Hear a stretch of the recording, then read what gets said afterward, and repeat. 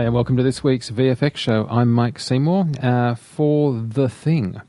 Not that thing, the other thing. No, not the original thing. The second thing's not sequel, remake, prequel thing. That thing. Yeah, that's the one. And I'm joined by, which may be one of the reasons why this film hasn't gone so well at the box office, but I jump ahead. I'm joined by Matt Walton. How are you, Matt? Oh, very good. Keeping it real here. And Ty, how are you? Doing really well. So where are you guys both at the moment? I'm obviously sitting here in Sydney still, but only for another few more days. Where are you guys in the world? I'm at my house right now in mid-eastern Virginia, near Charlottesville, Virginia. And Ty? Yeah, I'm actually in my home in Chandler, Arizona, which is a suburb of Phoenix. It's just cooling off this time of year, so it's very pleasant as opposed to being a scorching, burning, hot desert. Well, it was lovely and warm here yesterday, isn't today, which is why I'm going to leave the country. So, look, we're going to review The Thing, but we're also going to look at The Thing, not that thing, the other one.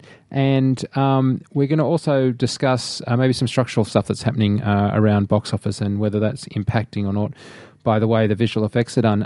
As we like to do each show, we're going to start off by a quick sort of what people thought of the show, but the film, sorry. But I'm going to actually ask you to comment on both things if we can. So because they annoyingly named The Thing the same in 2011 as they did back in 82 with Carpenter's Thing, I think we're going to have to just call it Carpenter's The Thing. I don't see the other way around that. And I have to say, I find the excuse that they couldn't think of any name better than The Thing to be one of the worst excuses in history for what is this may as well be called Shawshank Redemption The Thing for how badly it's named. But anyway, I also want to just also point to one thing by way of, I guess, how can I put this? I mean, we tend to be fairly critical on the show, but my thing is I actually know some people in this film, and so I just get that out of the way. So they're kind of friends. So I do a lot of work with Nash Edgerton and Joel Edgerton, and I know Joel, and so point blank, I'm not going to criticize their performance because I think Joel's terrific. I've always thought Joel's terrific. He's friggin' awesome. But I just, obviously say something to them to say, well, that's all very well and good, but you know those guys. So, yes. So apart from any criticism of the actors, what did you think of the film? Well, I'm a really big fan of the 1982 version of The Thing, and for this show, I went back and I actually watched the 51 Howard Hawks original version called The Thing from Another World with James Arness as this giant evil vegetable thing. Which was actually set in the North Pole. And then I went back and, of course, I watched the Carpenter version again, which I just think is such a great film on so many levels. It's interesting how it gets, like you were saying, Mike, it's kind of, or we were saying before the show, we were talking about how the 1982 version, when it came out, wasn't a really big success, although I think I saw it in the theater when I was 12 years old. I think I went to the Cinedome in Southern California, in Orange, the city of Orange, and saw it and really enjoyed it. And one of the reasons why I think that film, the original Carpenter version of The Thing, is such a success is, it's sort of the apex of all that kind of practical special effects work, the gore kind of effects, and it was the Rob Bottin did all the original character work and all the animatronics. And I have several friends who work in practical effects, and they talk about The Thing as being really like a seminal moment for them as a kid growing up, in the way that maybe Star Wars was for a lot of visual effects artists, or some movie of that ilk. And it's interesting that they go back in this version of The Thing, which is, like you were saying, it's kind of confusing. It's technically like a prequel. It's the story that takes place before the Carpenter version in the timeline of that world.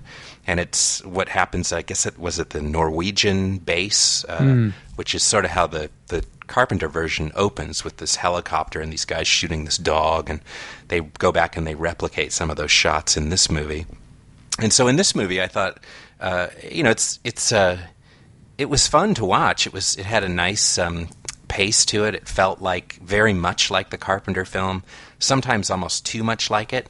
I thought it was interesting, the use of some practical effects, but then augmenting that with the digital, and we can talk more about that and as we sort of go further into the show about specific parts in it.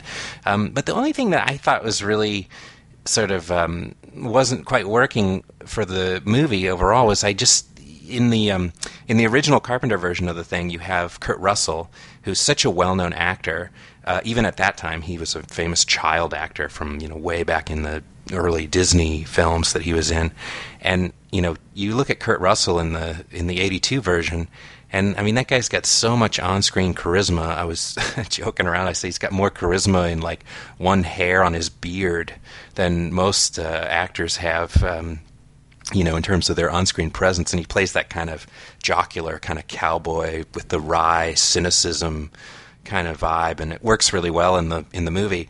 And in the current sort of iteration of The Thing, we kind of have this the female lead, who is the American paleontologist or scientist who comes to sort of examine the thing. And while she's not a bad actress per se, I just don't think she or any of the other actors in the film really have that kind of on-screen presence where you feel, as an audience member, really compelled to follow their story and really care about what happens to them in the way that I think you kind of felt more of that in the Carpenter version. And so, while I thought, on a technical level it was, well crafted, and I thought the script was okay, and it really does dovetail very nicely into the '82 version, so it makes kind of a nice set of bookends. But I wonder on some level if if it had never been made, I don't know that I would have missed it, I guess I would say. Yeah, I must admit, I watched it and kept on thinking, man, why didn't they make the prequel to Escape from New York? Why don't we have Snake Plissken and how he lost the eye, rather than Snake before he lost the eye, stranded in World War III or something. Right? Yeah. Ty, what did you think of the film? Well, I enjoyed the time that I spent in the theater. Sometimes it's important for me to take into consideration just how many movies I've seen and how my expectations oftentimes will have an effect on how I see a picture. And on this particular day, and I had done a similar thing to what Matt had done. I'd gone back and watched the Carpenter film, which I also love, and watched not the entire Hawks version, but enough of it to kind of refresh my memory. I actually remember that vividly as a child, seeing it on late night television. And interesting enough, one of the pieces that kind of transcends all three pictures is this notion of men trying to figure out scale by standing. There's this kind of shot where everyone's out in the snow, and they line up and try to get a sense of like, what are we dealing with? And they did that again in the Carpenter version, and now in this latest version. I like that. There's something about that. The man becoming the lowest common denominator. Like, what are we looking here at? Like, how can we make sense out of this? And just by trying to establish the perimeter of the shape in the ice, it's sort of just a kind of scary, unknown, iconic moment. So when I was finished watching the earlier two pictures, I kind of went to this theater I went to a morning show. It was a really nice theater, and I actually found the time in the theater to go very quickly, and I got some good scares, and I was kind of fascinated by aspects of the filmmaking and certain decisions the director had made. But I think very much like Matt, I think the Kurt Russell character was so able to galvanize the story in the Carpenter version, because he's sort of an outsider, and he sort of sees the desperate situation in advance of everybody else. And I think there was an attempt to play with that theme a little bit. Different characters kind of say, wow, this could be a really bad thing. In the new version, there's a military component. The pilot and his co-pilot are both military people, modern day, well, not modern day from today, but American modern soldiers, as opposed to researchers. And they're supposed to kind of telegraph dread and what could really happen as this thing unfolds. But I didn't think there was one single lens by which to view the film in its entirety, and that piece was enough to make the viewing experience unbalanced, and ultimately it was hard to invest deeply in the trouble of the plight of the characters, I think.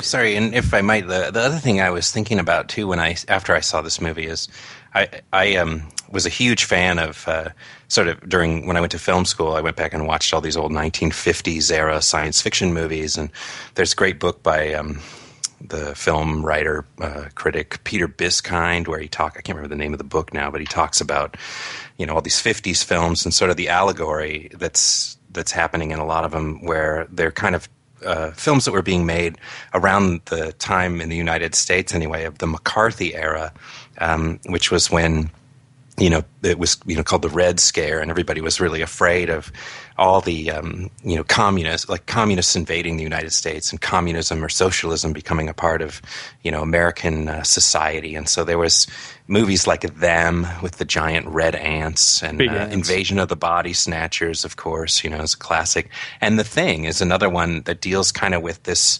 The Thing from Another World, the Hawks version, deals with that whole idea of paranoia that this thing can look like and mimic anybody in the space. You don't know who's who, you don't know what's what, and it's sort of like you don't know who's a commie and who's not, or whatever, or who's going to name names and who's not going to name names before the House Un-American Activities Committee or whatever. And The other thing I think it was interesting, though, I was just going to say in the 80s version is, the 80s version takes place kind of at the height of, or the very sort of the burgeoning of and the public awareness of AIDS, right?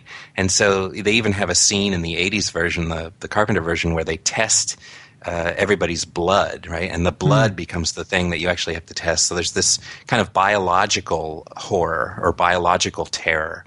And then in this version of The Thing, it plays out in a similar way in terms of it's all about. You could go into the whole thing about how. So I'm looking for the link to the tooth fillings as to the blood. Is that right? Well, that's what I'm saying. Is that I don't know what the allegory is in the contemporary version of The Thing, and in some ways maybe that's kind of the most appropriate, because it almost seems like they aren't considering the film.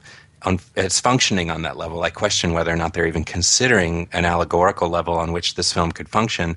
But I see. So the very lack of us being able to draw a parallel with the teeth highlights the lack of depth of the plot. Well, points. that end also, I think the only other thing you could say is that whether it's this version of The Thing, the 50s version, or the 80s version, the whole idea of a film. And that this is sort of a remake of a film, although it's technically a prequel, but then that The Thing itself is about the whole idea of simulacra, right? Like it's simulating and emulating, the other people. And so you could do this whole kind of interesting, kind of nerdy film analysis where you could kind of get into the sort of self-referential nature of the mimesis and the thematic nature of the film. Yeah, that it's sort of self-referential and whatnot. But I don't think it's really functioning on that level. I don't think it quite works in that way. Here's my point. I'll be slightly less intellectual about it. The 1998 film Psycho was a reconstruction of the 1960s Psycho, which led me to say, why? Why did you need to do that, Gus Van Sant? Like that just seemed pointless because there was no new voice brought to it. It was just like they were refilming the film. And the trouble with this film for me is that it's trying to be two things at once. It's trying to be a sequel and a different film from Carpenter's, but it's almost exactly the same as Carpenter's. Mm-hmm. And so I say again, why? Like, where is the new voice and the new point of view on this? And I don't think it's enough to just say, I liked Carpenter's film so much that I wish I worked on it, so I made the chapter that you didn't see that went before it. Because, but it feels so much like they want them to dovetail together. And when you read that on set they had a laptop with like 1 million stills from the film, well, that's all true and that's great. But in much the same way that an artist imitating another artist's style, you always say, well, why don't you just go to the original? So too with this, it just feels a bit like, this is an artist playing another artist's notes and doesn't bring an original point of view to it.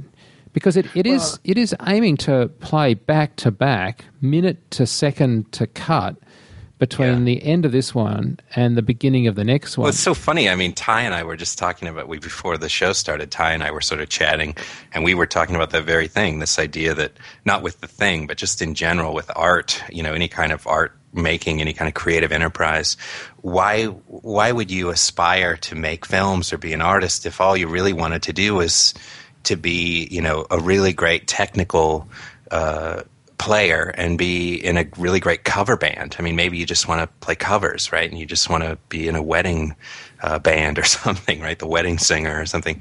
But I mean, wouldn't it be more fun, and wouldn't it be more powerful, more potent somehow to be, a band writing original work, writing original songs? And so I think that speaks to your point, Mike. I think it's and here's the thing. It does feel like it falls flat that way. And if I'd made a prequel to Psycho that showed how he was broken and came to have killed his own mother and end up where they were with an original insight, then I'd have said, well, that was a film worth making. Please don't call it Psycho, call it something else.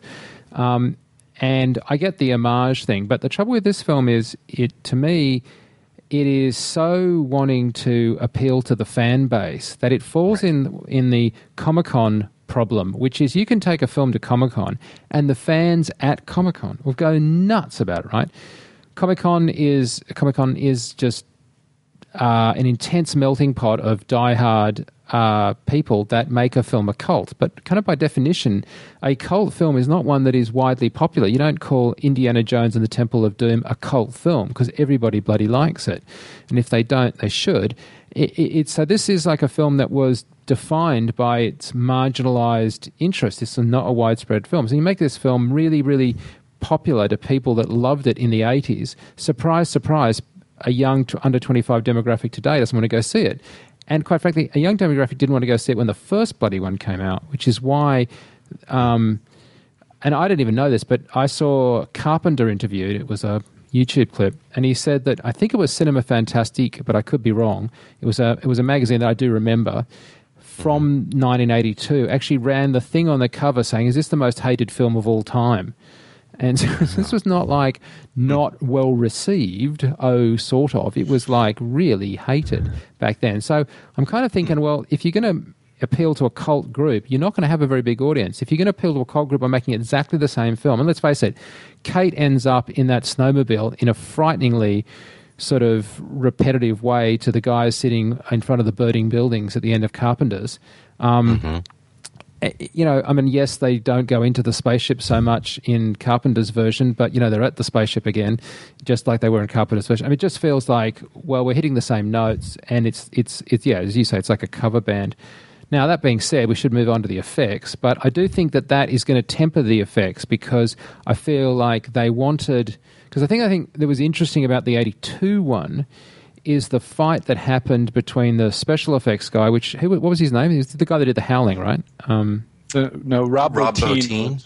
Yeah, right, okay. And the cinematographer, who had open warfare, apparently, on whether or not the film should be revealing the monster. The cinematographer wanted it into the light, and obviously the SFX guy didn't. He wanted it kind of backlit and kind of more in shadows. And I certainly thought that the 82 version was really interesting, because in that classic way we always say the monster's better unseen, like it was in Jaws, this was the exact opposite, where you got to stare at the darn monster in full light, in long shots, with people looking at it, without any... I mean, obviously there was the occasional steel jaws eating your arms off chest shot, but normally when the alien was dead on the table, it was dead on the table, and it didn't, do much other than that. And you really got to stare at the bugger, and it was obviously well made for those. Yeah, you have to go back and say, in that film, which they really do pay so much respects to the sort of original sort of Rob Bottin designs in the film. In this new version, there's so much of kind of literally an homage even to that straight up the work, and it was work done in this case by Amalgamated Dynamics and then Image Engine for some of the digital shots, but all the Rob Bottin designs and the work that was done, and the sort of classic shot of the head tearing itself off the body and then sprouting legs and scurrying away and stuff. I mean, that stuff is just so it's so unique. I'd never quite seen anything like it before or since. And I think it really is. It is the apex of that kind of practical effects work, and you can look at it now and sort of, like you say, like the jaws that open up and bite the guy's hands off as he's trying to do the the defibrillator or whatever. But and some of that stuff's a little bit hokey. But God, I mean, it's really harkens back to that time, and it's all something that it's there, it's on screen, it's well designed, it's well sculpted, and it works. It works for what it is. It's scary and it's gross. I actually had an opportunity to work really closely with Rob for a number of weeks on the very early stages of Mimic when I was working with Guillermo del Toro in 1995, and he was a very I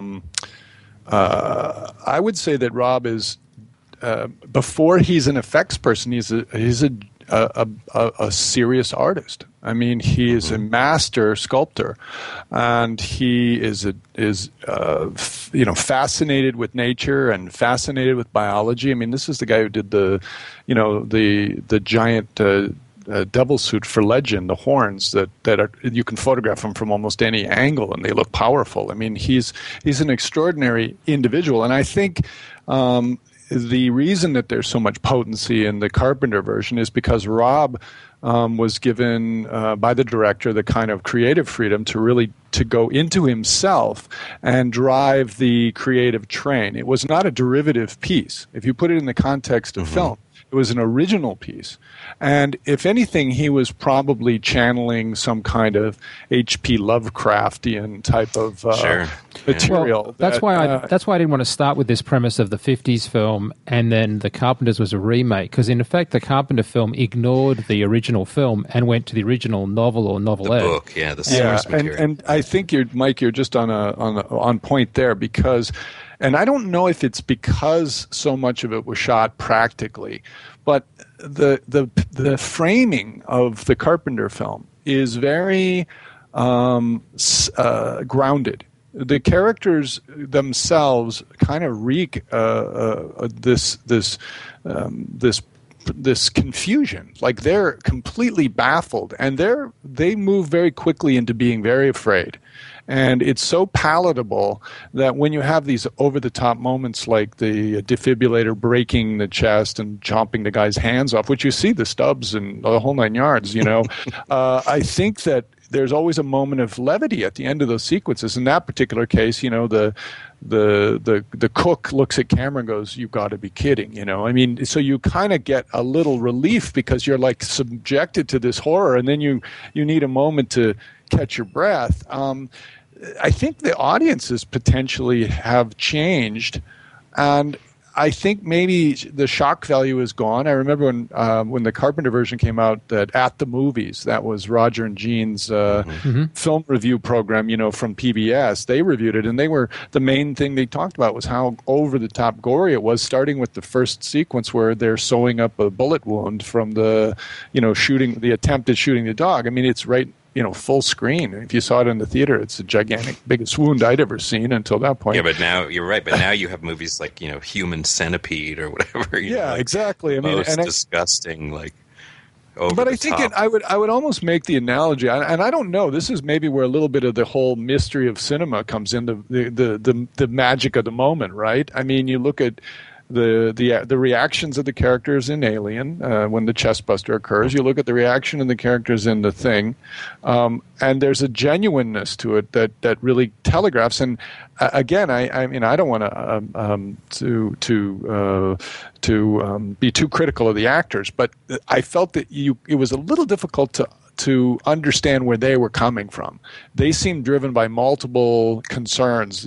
Who's telling the truth? Are we going to fly out? Who's sick? What are we going to do with them? Whereas in the Carpenter's version, it's like it's 12 Little Indians. It's like, we're here one at a time, where everybody's going to go, and it's a different model. It's a different sensibility, and I think that that it was more claustrophobic too, because I thought it was interesting, moving a little bit towards the effects side, that they opened up the film a great deal with this new version. You got a sense of place, you got a sense of the epic scale of things, mountains and antennas, and it opening it up like it was the sequence outdoors with the creature running around under the floor of the building, and there was it seemed like a much bigger stage. And I think maybe having watched the two together, that almost worked a little bit in the negative, in that it didn't have that same kind of incredible sense of claustrophobic fear. It was more about, like,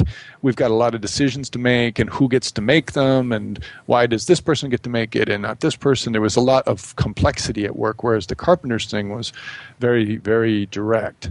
Very, very simplified and streamlined. Yeah.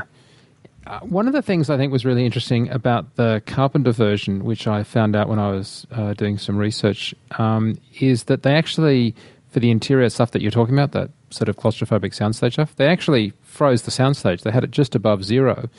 Now, they still had to give people hot coffee and stuff to make their breath sort of do the vapor stuff, but nevertheless, it was actually really, really, really cold on set.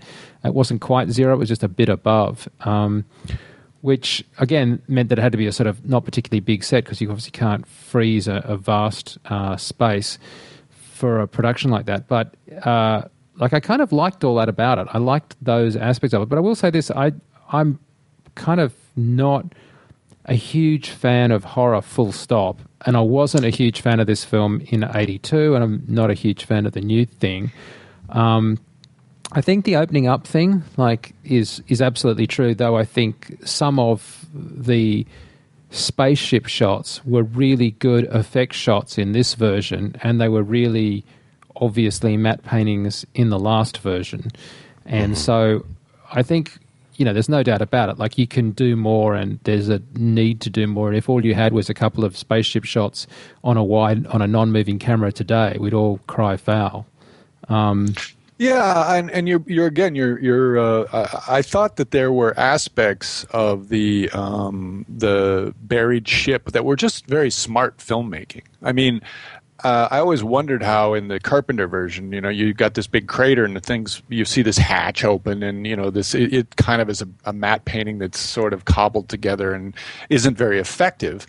And that might be part of why it works, but it's not a photoreal presentation of a big spaceship in the ice. And I thought it was very smart to have the ship in the beginning of the new thing. The new version is to have it uncovered as under the ice, and then when it gets turned on, it melts the ice. And I thought that was clever. I was mentioning to Matt is that the production designer Sean Hayworth is somebody I've worked with in the past. He was on Avatar, and I actually called him this morning to alert him to this show, and he got to telling me quite a bit about some of the decision-making process that was going on with this new version of the thing. And it's actually, he was telling me that they took a lot of information from the Carpenter thing and tried to transpose it into the modern version in a kind of homage that's more of what you consider to be an homage than whether or not the films are kind of duplicating or parallel versions of one another. He was saying that, I think there's an axe that gets, she swings an axe, it's like a fire axe, and chops it into the wall. Well, in the Carpenter version, they go to investigate this, this other installation where the Norwegians have their laboratory, and on the wall is this axe, and that's supposed to be there from this version. And he was saying that they went through, and there's some equipment that they push aside when they open the door in the Carpenter version, and they recreated that equipment and put it on set. So those are kind of nice homages, and they were careful with the the design of the spacecraft to make it so at the end of the pre-launch melt-off sequence that you would be left with this version that was in the Carpenter thing. And I like that kind of stuff. I think it's fun. Oh, no, totally. But, they did that in X-Men First Class. They had lots of little nods to X-Men that anyone that was into it was chuckling about, right? And they explained a bunch of stuff, and it was, but in that they had two advantages. Firstly, it was a more recent film, so the audience was more likely to have seen it. My point here being that a lot of people that are moviegoers today just are not even weren't even part of the second wave that saw the Carpenter version, which was the VHS crowd, right? Because it obviously got big on VHS. And I remember going into video stores, and it was always on the shelf. It was a very distinctive cover, and you kind of saw it. And so people are less familiar. Like the axe thing, like I think that was really cute, but I just wonder how many people would have even got that. And then secondly, the other problem you've got is that all those little nods and stuff, I think, are all the icing on a cake. You need to have the cake there first. And the cake has to be that you're kind of really into it, and then you sort of say to a friend later, oh, did you notice when they went through the door that was the thing? Oh, no, I didn't. Oh, I got to watch it again kind of thing. Versus, I got nothing else to look at, so I'm just going to look at the axe because I'm kind of bored here. Yeah, I mean, I wouldn't argue that point at all, and I guess by pointing to it, I'm just looking. I guess it's one of the interesting things again about cinema is that you have these multiple layers of decision-making processes underway.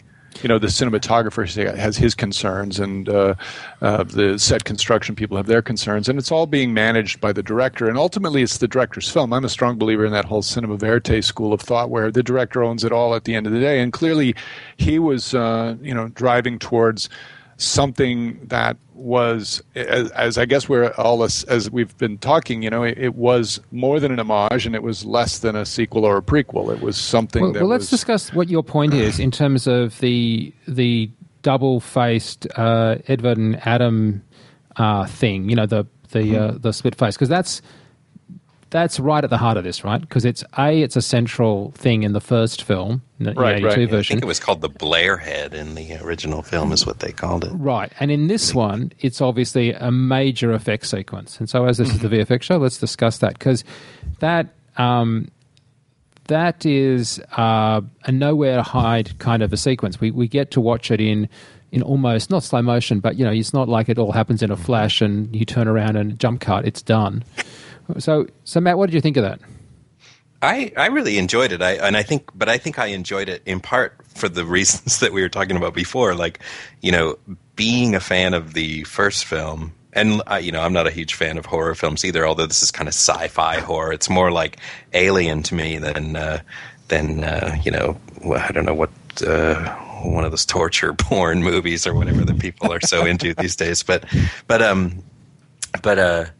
No, I really like that effect. And I think, when you look at this movie in terms of, in particular, the creature effects, which is really the largest part of it, maybe aside from the ship and then a couple other stunt sequences and stuff like that. But the creature effects in general, I think they're kind of, amalgamated. Dynamics did a host of original practical sculpts and models that were used in various scenes, and then anytime you see any huge sort of transformations and or full-bodied aliens, it's kind of the Jurassic Park model, right, where you have the T-Rex battle, and they said that anytime you saw just part of the T-Rex, odds are it was the Stan Winston animatronic one, and anytime you saw the full-bodied T-Rex lifting its legs and walking, it was the ILM computer-generated one. And I think it's similar in this film, although I do think there are case-specific examples, like the case of the face sort of merging and sliding sort of in the two mouths converging, which clearly was some CG in there. And I thought they did a really nice job. Image Engine's work, I believe, they did a really great job of creating materials and animation that felt very much like the original kind of Rob Bottin style classic practical effects. And I guess if you're looking at it through the lens of today's contemporary effects, I wonder if, and I think it's hard for me to be objective about this, I wonder if that style of animation, that style of movement, and that style of transformation in terms of how the animation itself worked, I wonder if that's as effective to a contemporary audience who has no frame of reference maybe for, or even no nostalgia for the 82 version. I wonder if it's as effective. I thought it looked great, and I thought it worked great because I feel like I know what they were trying to do. And so in that respect, I enjoyed it. I thought it was cool. But, Yeah, it's difficult to say. I don't think, looking at it, there was only really one or two shots in the whole movie that I thought were problematic, but they weren't creature shots. So I thought that transformation sequence was really pretty cool. I kind of liked it. It was so bizarre. I have to say, one of the things I'm really upset about with this film is that there seems to be a trend in the marketing to imply that it was all done pretty much with on set, and it's all, physical effects, and it's all SFX, and they've really been sort of saying that almost as if that would make it more authentic and better. And I actually went to Image Engine at SIDGRAPH and sat with the guys that did this, and I can tell you, a lot of the practicals were replaced with digital. So yes, there were practicals on set, but tons of the time there was either tennis balls and laser pointers for eyeline, or there was a practical thing there that just looked hokey, and it got replaced. Now, it served a purpose, don't get me wrong, because you'd quite often need a physicality for something moving through shot, or there was something on fire that you wanted to fly across the room. But to imply that it was a practical is to basically try and leverage off that 82 in-camera nostalgia, and sort of claim, no, this is really good because it's, Die Hard and authentic and we did it for real. And I hate that, because at its heart, it's bullshit. Because I can tell you right now, an alien made of sort of rubber and bits of goop on a table is no more real, it's no more an actual alien than a digital one. It's not, I don't get this thing. And so this kind of, no, it's not digital, it's all, real. Bullshit. They're not real Norwegians, they're actors. They're not on a bloody glacier, they're in a soundstage, hello. So I think Image Engine did a great job. I think the alien stuff is really icky the way it should be. So I think it was in line.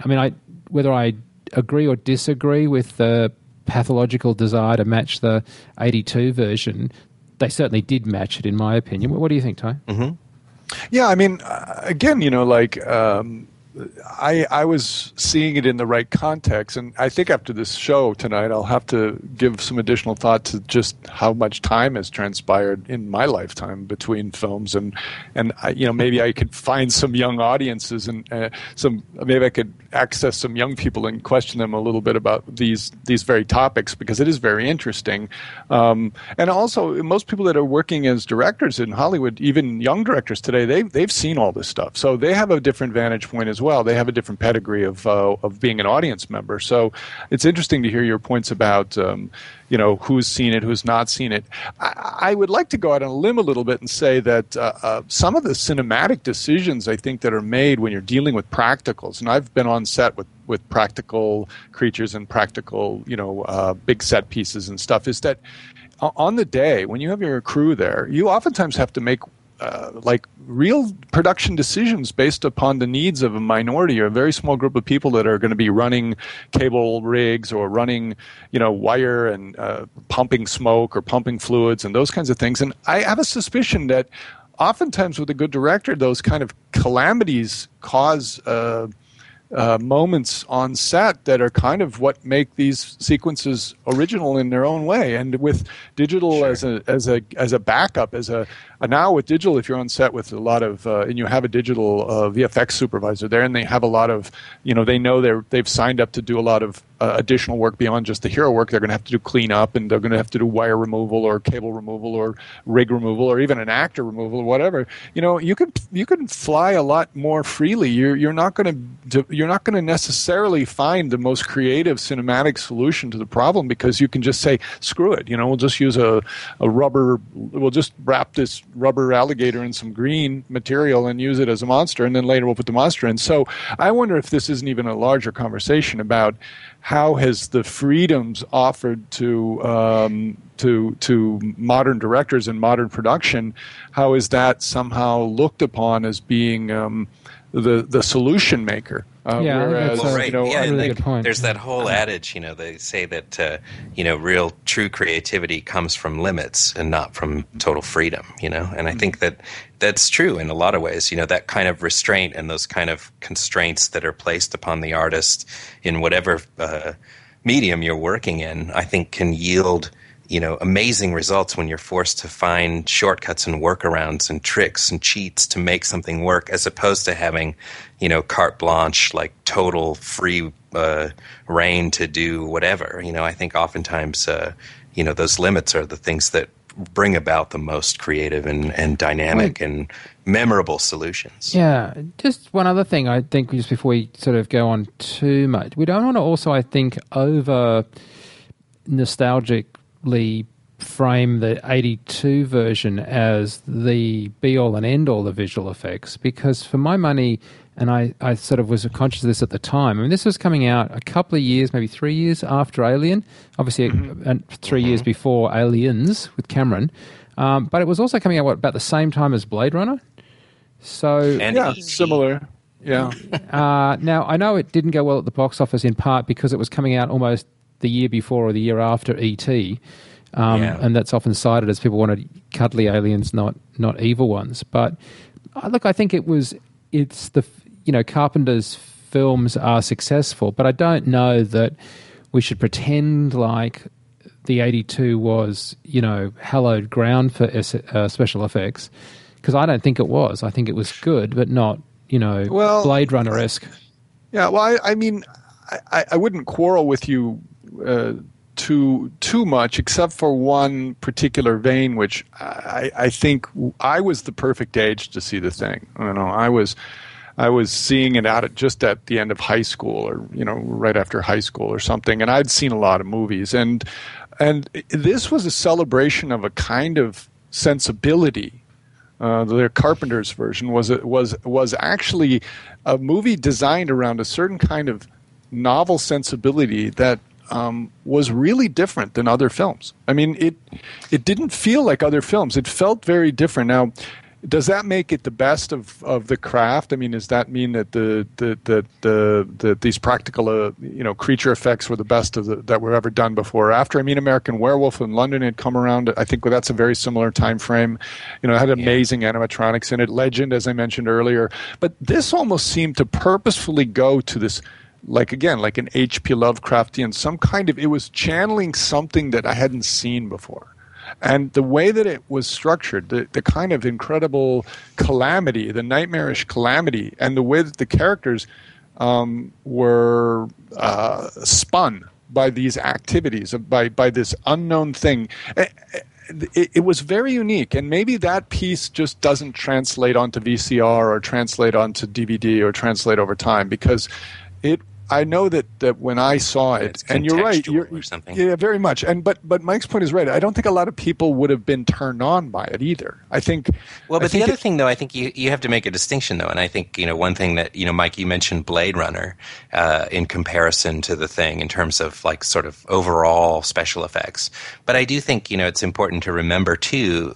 Even when like Ty and I met at ILM in the early 1990s, and so when I was there, they still had two different. There was the computer graphics group, but there was also a model shop, and there was still a creature shop, and they were somewhat together, but they were somewhat separate. And I think when you look at a show like Blade Runner and all of Doug Trumbull's work and all the miniature work that was done for Blade Runner, it's model work. I mean, it's models more than anything else. And you look at the thing, and while I think there are some miniatures and some models in it, for the most part, it's a creature show. And that was a distinction I think that was somewhat more.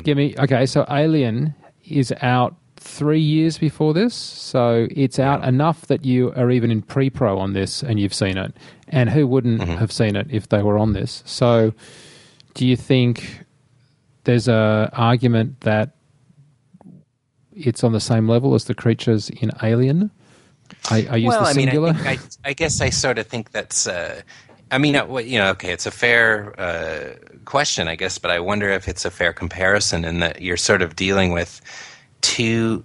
It's interesting actually to watch those two movies together. I did that last year, and I watched the 82 version of The Thing and Alien around the time when the Duncan Jones movie Moon came out. I was really fascinated with these small confined spaces and this idea of trying to control an environment to make like a small budget look like a big budget, although, of course, Alien, I think, did have quite an enormous budget. But, the Giger designs for the Alien, is something wholly different than, Rob Bottin's group and that came up with for the Thing. And I think the conceit of the two films and the genre. All right, but I'll reduce it down even further then. I'll reduce it down even further. Okay.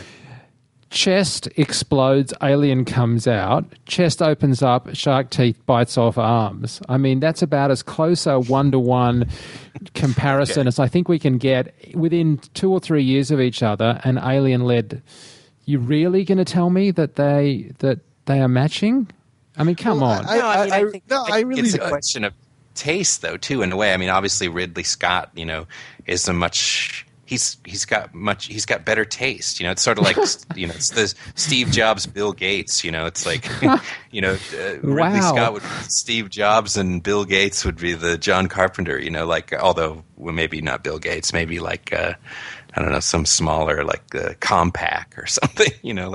I just think Carpenter's he's got a different sensibility, a different aesthetic, and it is kind of cheesy and kind of... I'm not down on Carpenter. I love some of Carpenter's films. I'm just not a huge fan of this one. Not that I hate it. I just not a huge fan. I think I would go...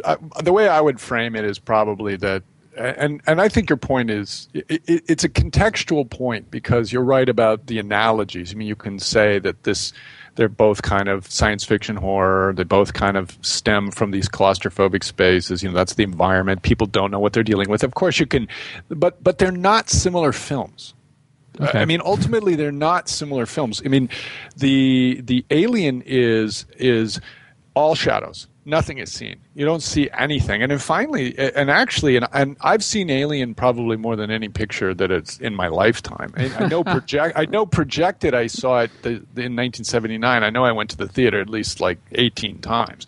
I guarantee you, I didn't see The Thing, but maybe the one time. So I don't know that it's necessarily. Well, you definitely voted with your hard-earned pocket money then. Yeah, totally. But I think that the Carpenter film is a celebration of a certain kind of expression. It's a celebration of this sort of biological, transformative, H.P. Lovecraft, Dante's Inferno, suffering on camera. Look at the human go through this contortion kind of a deal. Aliens is really a movie about hiding. It's about hiding things from the audience, hiding things from the characters, and it's more like it's all dark shadows. And you believe that there's a biological component at work that has an identity. Whereas in The Thing, in both versions of The Thing, this version, the newest version in the Carpenter, you can't get a handle on what you're dealing with. The reason the Alien doesn't make a showing is because Ridley Scott carefully reveals it over the course of a 2-hour movie. In the Carpenter version and also this new version, it's really more like an orgy of gore. It's an orgy of transformation and flesh, and that's what it's about. So, the bigger question is, how does that fit into the matrix of cinema, and is there a viable place for that type of film in the contemporary context? I think it is a film that attracts a youth audience. I think the Carpenter version became as popular as it was because it was great to watch with girls and dates, and everyone would scream, and then you'd be all crazy. And the jokes on the screen, like I said, where people turn to the camera practically and go, what the hell was that? I mean, that's what your brain is saying. So it's a sophomoric kind of a film in some level, but it also has a certain potency, like a good, I guess, romantic film does, where it's just a simple tale that's supposed to stimulate a certain part of your sensibility, a certain part of your consciousness. I've got to say, I just love you two. That that you can be describing it in terms of romantic films. I honestly, I feel nothing but love for you guys right now. I'm going to read you something from the Hollywood Reporter. Nearly 65% of those buying tickets to the movie, referring to the new version of The Thing, were over the age of 25, whereas it used to be that moviegoers under 25 powered this genre. And by that genre, I think we agree it's a kind of a sci-fi horror without being the full-on, mega bloodfest. And it goes on to point to other underperforming films which haven't grossed as well as people would have liked, including Fright Night, Apollo 18, Don't Be Afraid of the Dark, Shark Night 3D. Now, there is an exception to this, which is Paranormal Activity, which I think was made for $1.50 and has grossed about $60 billion so far. But apart from Paranormal 3, I'm joking with those numbers, but the rest of those numbers are true. Apart from that, generally speaking, this kind of film isn't finding a particularly good audience. And we can loosely call it a horror film. I mean, do we think that there's anything to be read into that? Do we feel that this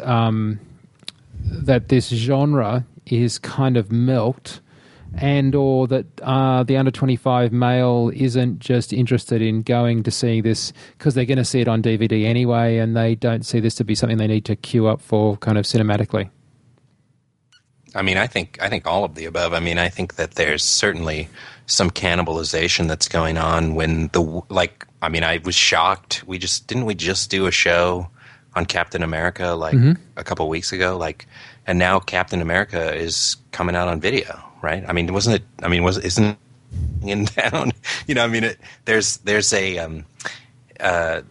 There's something that's going on, I think, across the board in terms of what's going and playing in cinemas. And, there was a talk about a film.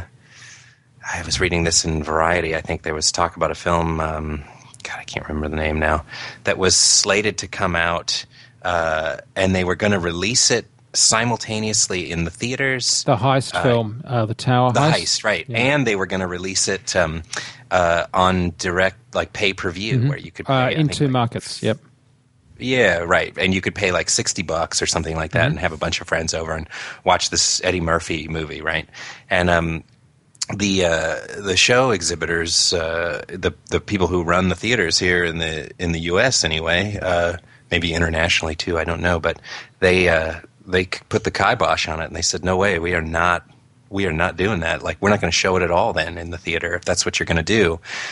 And so they're fighting for their survival and to keep, putting butts in the seats and people buying popcorn and stuff. But I think, you are seeing some wholesale changes take place in the movie business in general. And I think you're going to probably see this happen, except for maybe the huge tentpole film, the big zeitgeist movie, a film comes along like an Avatar or maybe an Iron Man 1 or whatever the big movie was of this last year.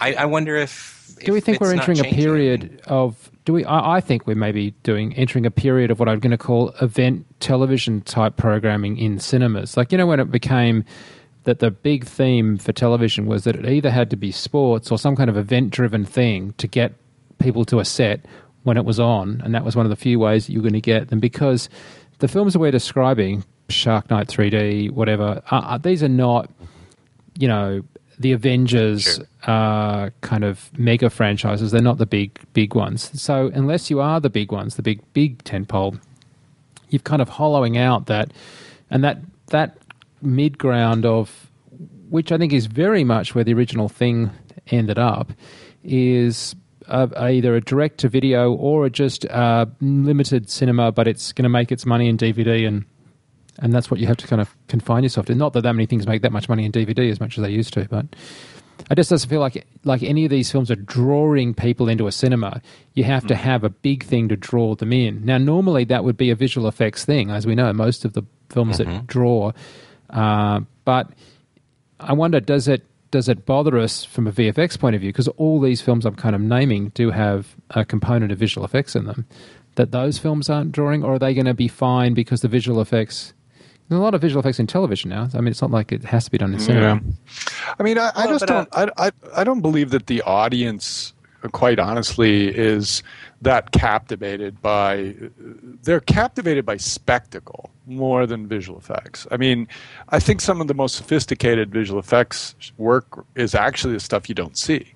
I mean, the seamless integration of set extensions and, just really amazing stuff that keeps the industry moving in a direction of invention and coming up with better tools and greater solutions to problems. And then there's just like what Matt was saying earlier about ILM having these various structures, model, miniatures, creature, digital. Now it's like digital has subdivisions too. They have basically matte artists who are doing lots of set extensions. There's animation, and these things are all finding their own way and their own paths. So my sense is, and what I have two thoughts on this box office issue.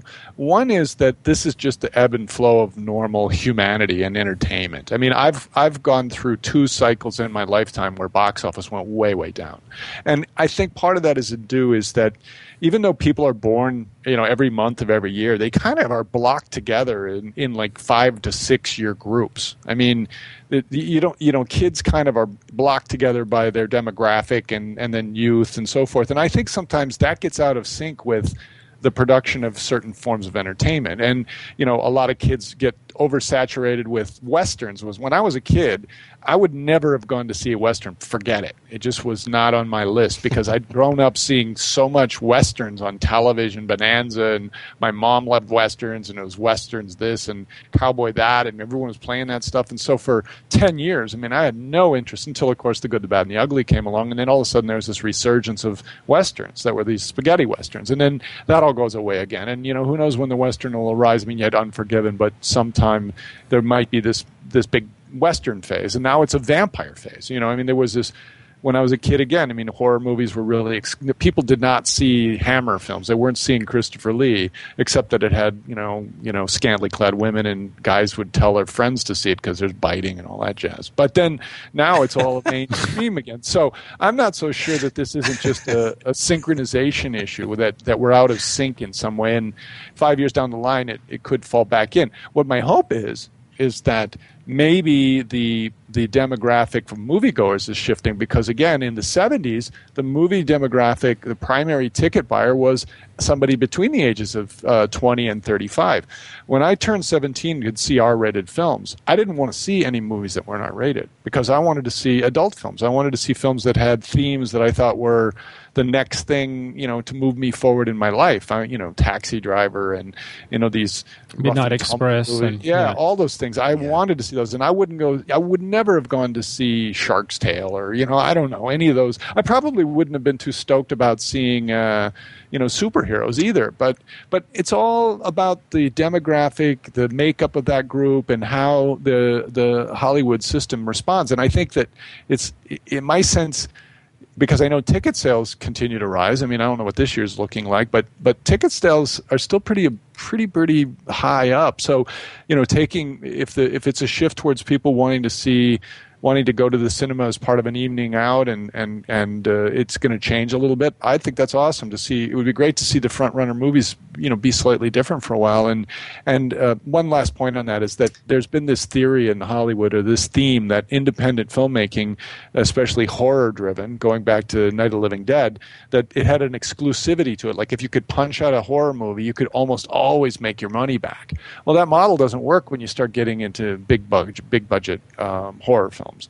And I think that's become very clear. You make a $80 million horror movie, you've got to be hitting a lot of audience. Whereas if you make a paranormal or Blair Witch Project back in the day, or even before that, Night of the Living Dead, these movies that would be made, for nothing, and then they would make. Yeah. I read somewhere, and I don't know if this is a fact. This would be an interesting thing to look up. But I actually read the most successful film franchise in history is The Children of the Corn. They made like 9 of them. Each of them was made for like $3 million, and they all grossed like $22 million. You figure you make, for an investment of $3 to $4 million, you make $25 to $30 million, or whatever the numbers are, and you do it 9 times. That's like a big giant blockbuster. So I think it could be a synchronization issue. I hope it's really something that might change things up, but I'm not sure. Do we think that any of the visual effects and say away from the plot now, any of the visual effects in this new film were substandard? Yeah, actually, there was 1 or 2 shots. One in particular that it was at the very beginning of the film, and it was a composite issue, I think, more than anything else. It's a shot where the snowcat is there right before they discover the alien ship. They're like, he's telling some like joke, really bad joke, and you're sort of waiting for the the obvious thing to happen, which is something's going to go wrong, or they're going to crash or whatever. And they crash through the snow, and they start sliding down into this crevasse in the ice, and the snowcat gets wedged in between the two walls of the crevasse, and there's a shot looking up. Once it stops, there's a shot looking up at it, and it's obviously a composite of, I don't know if it's a practical or a digital model. I assume it's a digital composite. And the first time I saw it, it was like one of those cringeworthy comps where the black levels on the snowcat itself were really flashed, and it was not comped well into the surrounding environment, and it really stood out as like a kind of like a shitty comp. And the other shot that I was going to mention that wasn't bad, but it was, I thought it was an interesting, maybe an oversight or a stylistic choice, was I believe it was one of the digital matte paintings of the exterior of the camp, and it was either at dawn or dusk, and so the sun was coming down, and there was this, and it's really a nice looking shot of the camp, and there's a huge lens flare, and every other lens flare in the movie is anamorphic, but this one lens flare was flat, and it stuck out, and I was like, "Oh, that's weird." But of all the other effects in the movie, all the creature effects, all the animation, and all the comps, all the lighting on all the creatures, I really felt that the rest of the show, and I think it was probably largely the work of Image Engine. I thought it was really a solid body of work, and I found very little, actually, that I could fault. I thought there was very little that was substandard with regards to the creature. It was really just a couple of shots that, I don't know, it just looked like a couple of comp-related issues, but nothing really out of the ordinary. It wasn't like I didn't think there was like huge groundbreaking work in this show. No, but it was a pretty small budget. I mean, this film is rumored to have a budget of around $35 million, which is pretty bloody small. Oh, that is really small, yeah. And I think the special effects guys and the rigging guys who rigged, things flying through walls on fire, and Image Engine, and I think there was, I'm going to say, Dr. X did some stuff as well. Is that right? Mr. X, sorry, did some stuff. Mr. X. I noted on the titles, I think. But anyway, I think they all did a really good job. I mean, this is interesting because it's environment work and it's creature work for Image Engine, and I think they did a really good job on it. But yeah, it's not a big budget film. Certainly, we should mention With a Twist too, another production. I was about to say that their breathing effects were much better than it was in. It's also. I have to say, just because I've been in the visual effects business for a long enough period of time to remember how they would break down scripts and how the budgeting was done, especially in the early digital era. Just things were so hard and it was so complicated that sometimes just seeing a helicopter shot like some of those helicopter shots in the beginning, just big giant vistas of ice and what I know must have been digital helicopters. It's amazing. It's stunning. I mean, you don't even think twice about it. And you think, did they rent that? Did they go out and, shoot that? But then you think, no, it's probably a comp, and it was probably done digitally. And it's just, I always want to remember how awesome that stuff is when it's done, so you don't even think about it. And even Matt's example, that snowcat sequence, is actually, I thought there was, I was looking for it because it was obviously such big, giant vistas of empty snow, but that stuff's still pretty tricky to get it done right. And so one bad comp, or a couple is a pretty good strike record. I thought this sequence in a couple of shots inside the interior of the ship at the end, there was one particular moment they were seeing some kind of alien device that looked like a Tetris or something, and I remember feeling like that was from another movie, like I didn't know if it fit in the shot or if it was in there properly. It was dimensional or purely luminous. I was just So I don't know what that was, but I have to say, the Image Engine also did work on District 9. So I'd have to say right now, if you had a low-budget Alien film, and by low I mean like sort of moderate, not stupidly low, not like $100,000, you'd have to be thinking Image Engine would be pretty high on your list of places to go to, wouldn't you? I mean, they seem to produce really good effects that are at least punching their weight, if not above their weight, because we're not critical of this as if they're like kind of hokey. So our criticism's all been around the fact that they looked like the 82 version and didn't move enough away from it. I'm not hearing you guys saying that you thought that the film felt cheap and nasty in any way, shape, or form. No, I thought the production value was quite high on the whole thing. I mean, I would agree. I felt that it had a really high production value. In fact, and again, I know that it's not necessary to point to one thing or the other, but I felt that the environments and the creature work was at a certain level, and that the story and the cast weren't there. And I think that the combination really was why the sum of the parts was lagging for me. And I think Matt said it in the first 5 minutes. You needed that standout performer to rally everybody together, and I think that was missing, regardless of who the people were or what the deal was. There was no central magnet to see the film through their actions with. It was an ensemble. One other thing too, I was going to say, problem-wise, and this maybe was just unique to the theater I saw it in. It probably was, actually. I saw it DLP, so it was digital projection, and there was nobody in the theater, and I sat, in a perfect viewing position within the theater, and there was an issue that I think would be related to the texture of the screen that the image was projected on. And I was curious if you guys had any similar experiences, but in some of the opening shots, the huge sort of snow environments, the big vistas where you're following, the helicopter or you're in the helicopter and you're seeing the camp as they're coming into view. There are these large tracking shots where you see huge swaths of just white, but there's some small detail, right, that you can make out on the ground. And as that was panning and moving across, it was so, I guess, low contrast and so bright that I saw the static texture of the projection screen. I have experienced that. Yeah, I didn't, and it was really on this, weird. But, and it, yeah.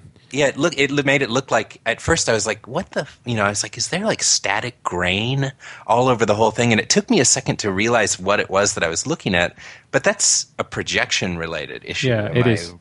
Absolutely. Yeah, I think I've seen that in screens too. I think that, if you've ever caught a screen that's been repaired and you see a seam or something, you can never take your eyes off of it. Oh, or a bug that lands 10 feet from the top on the right. Yeah, it was so distracting, and I was really frustrated with that. But whatever, that's Charlottesville, Virginia, for you, I guess. Well, you're throwing a lot of light, a big white softbox, basically, and after a while, I think there is a point where you just start seeing the texture on the screen. I think you're absolutely right. We're going to have to sort of wind up, I think, because we're kind of near the end of the show. Was there any points that you wanted to make that I haven't touched on, Matt? Not really. The only other sort of anecdotal thing I thought would be kind of fun just to mention, and if anybody wants to look it up, it's kind of an interesting sort of web journey you can go on searching for this stuff. But right around the time that this film was going into production, we talked about it was kind of up against E.T. But Spielberg apparently had been working on a movie prior to E.T. that he had been considering doing for some time. And I believe the working title was called Night Skies. And Rick Baker and his group were commissioned to do a bunch of work on these alien designs for this Night Skies project. And it was going to be kind of a scary alien a la The Thing. And then at some point that project was canned and he went ahead and made E.T., which wound up being in sort of direct competition with this movie. And, of course, cleaned its clock, as it were, as we discussed earlier. But it's kind of interesting to go and look at some of the do a web search for Night Skies and Rick Baker and see if you can't find some of that stuff online. I mean, it's kind of fun to see. Anyway. Ty? Just a little anecdote. Yeah, I mean, I think the only thing that I would point to that was interesting is having just watched the Carpenter picture like the week before is when you and that's the score of that is really great. It's Ennio Morricone. And when they go to the very end, I'm not giving anything away, I suspect, but at the end of this picture, when it's kind of when the pieces fall into the place of the new picture at the end, when the pieces fall into place, and you see the kind of genesis of what will become the Carpenter movie, they bring in the Carpenter theme. Just this kind of bum bum bum, this kind of low orchestral tone. And I actually wanted to go from that back home and like watch the Carpenter one thing, because that was sort of made me, I don't know, it just kind of struck a chord of like, now we've got all the pieces lined up. So I found it. I guess I would use the word charming in that regard, but I think that I may suffer from a bit of the nostalgic haze that you've been pointing to, Mike, for the last hour. Okay, I'll open up and confess at risk of being labelled some kind of Nancy boy kind of loser, but the reason that I don't particularly like The Thing, any of them really, is they're bloody mean to dogs, and I really like dogs, and I think it's a cardinal rule. You can kill as many people as you like, but you're not allowed to kill the dog, especially not the dog that's faithful servant of man in polar region. And I'm sorry, you've crossed the line when you shoot the dog, and I hated it in the first film when they kept on killing the bloody dogs, and I didn't like it when the first thing that suffered in this one, after the ice thaw kind of jump out of the thing. And I mean, it's just like, what is it with these people hating dogs? Has anyone got a dog? Have you seen Old Yeller, Mike? I'm just sorry. A dog just is about the nicest creature, and I just movies that are not nice to dogs are just not movies I want to see. I'm going to go and watch that movie about the guy who left his dogs in Antarctica and came back later and they'd survived, and I love that film. God, I can't remember the name of it now, but yes, it was about 10 years ago they made this film. The guy had to leave the dogs in the winter in Antarctica, and he comes back and they managed to make it through. And I teared up in that movie. So I got to say that don't be mean to dogs if you want a good review from me. Well, that's it really. Guys, where can people follow you and track you down and find out more about what you're up to? And I'll start with you, Matt. Where's you can always find me at Virginia Commonwealth University, where I am a professor of visual effects and computer graphics in the School of the Arts. And you can find me at mattwallin.com or on Twitter at mattwallin. I love that you're a real professor, because we call ourselves profs over at FX PhD, and I always expect you're going to clean my clock with that remark. Ty, what about you? Yeah, well, I have my site always, alieninsect.com. You can see a little example of my work there, and if you feel like reaching out, there's a link to an email address, and I'm also somewhat active on Facebook, and you can just search for TyRuben Ellingson, and see what's going on there. I know we can't discuss what you've done most recently, but I think you were hinting before the show that I could ask you about some stuff that's not the most recent stuff you've done, but just before that. Is that possible? Yeah. This past spring, I was fortunate enough to get the call from Guillermo del Toro to go do conceptual design work on his new picture, Pacific Rim, which is actually right now headquartered up in Pinewood Studio at the same location where The Thing was done last year, I guess. And then prior to that, I did some work in the early part of the year with Neil Blomkamp on his new movie Elysium, which doesn't come out until next year, I believe. And so it's been a pretty busy year thus far, and I'm actually now focusing in on some personal projects that are outside of the film world. So it's been a great year. Sounds really interesting. Elysium is something I've been looking forward to. I think I don't know much about it yet, but I look forward to discovering it. Well, look, thanks so much for being with us, guys. It's been a terrific show, really enjoyable. So thank you both. Thank you. And thank you guys for listening to the show. We stunned at how successful the podcasts have been getting, and I'm about, as I say, to go to the US. We're going to try and get another one in relatively soon, and I believe the next one we're going to go for is the film Anonymous, but I can see on the board that Immortals and a few other things are down for upcoming VFX shows. This is one that's been obviously part retro, partly new, and we're actually thinking of doing one of those around the film In Time and Gattaca. So that would be another one of these sort of dual ones. So let us know what you think about that on Twitter. I'm Mike Seymour, or the VFX Show. If you like these dual kind of shows where we compare and contrast and stuff, let us know. If you don't, let us know. And also, we know the retro shows are incredibly popular, but we do appreciate your input. And quite frankly, we do model the shows after stuff that you guys send us on email and post in the comment field on FX Guide, and of course, comment on Twitter. I want to thank our producers who put the show together, edit it, but also do our research and stuff. The great guys. And again, as I say, just thank you guys for supporting the show so incredibly well. We're kind of stunned at how popular it is. And I mentioned I'm going to the States. Well, the reason I said that is last time I was in the States, almost every time I went to a facility to do an interview about something, they'd grab me and pull me aside because I'd made some comment on this show and they wanted to argue the point with me, which always very nicely and always very complimentary. And I think there's a kind of a respect thing that we don't just slam things for slamming's sake, and similarly, they're very keen to discuss it. So I'm bracing myself for being pulled apart for comments I may have made over the last 6 months. But look, thanks so much, guys. And as I said, we'll see you, as we have been trying to do, every couple of weeks. And just check it out on fxguide.com. Until next time, I'm Mike Seymour. See ya.